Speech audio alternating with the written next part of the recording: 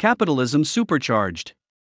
Capitalists have always argued that regulations disrupt the market mechanisms on which capitalists depend.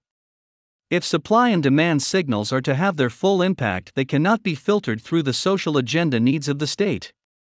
To which the state replies that the market is too indirect a route. We cannot wait until the rising tide of the market lifts all boats.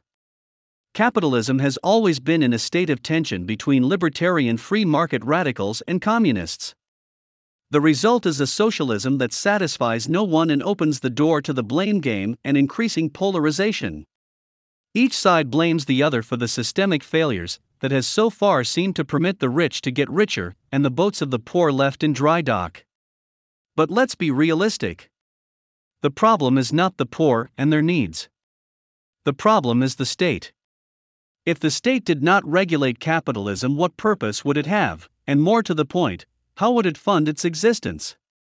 The poor serve as a justification for the state's existence.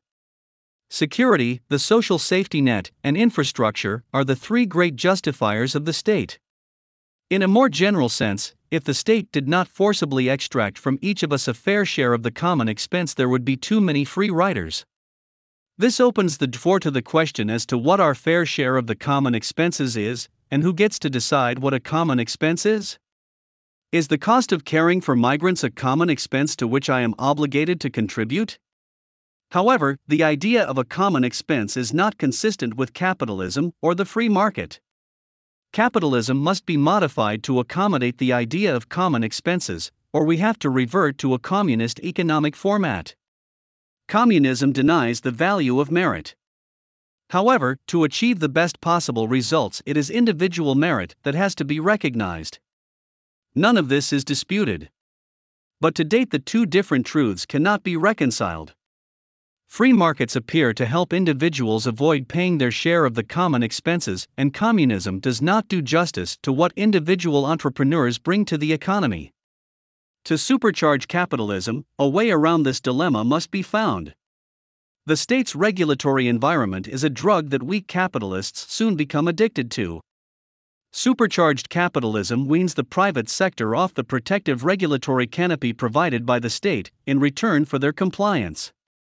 The solution is to create a capital which is a self-governing enterprise. As a local business, the capital is discussed as a capital exchange. Each capital exchange is represented by a ledger. Ledgers contain the accounts of depositors. Capital exchanges are capitalized by depositors making deposits in their accounts. These deposits are composed of assets that are monetized by recording the deposit as a number of preferred shares or prefers. Prefers are a monetized issue of preferred shares used as a medium of exchange. All deposits, whether in cash or kind, whether as labor or equipment, is recorded as the value of the investment denominated in prefers. These account credits are then used as cash with which to make purchases.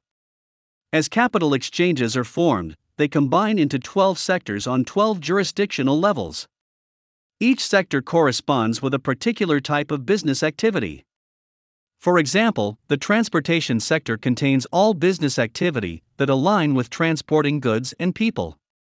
The construction sector contains those trades and businesses that build things. Governments do not provide services, they do not produce any goods. Governments pay for the provision of services and the building of things with money they take from their subjects. The construction sector is as able to build roads for the private sector as it is for the public sector. The construction sector builds roads for whoever pays the cost of construction. The capital is more than able to fund the building of roads simply by crediting the account of the sector with funds sufficient to build the road. The capital, composed of the 12 sectors, is composed of those who create the wealth. The sectors are the only ones with the right to assign resources to projects. Self-government of sectors translates into self-government in a more general sense. Self-government is the absence of regulatory governments. Despite this being a truncated explanation of self-government, it is sufficient to demonstrate self-government is possible, and with the end of regulation the free market becomes supercharged.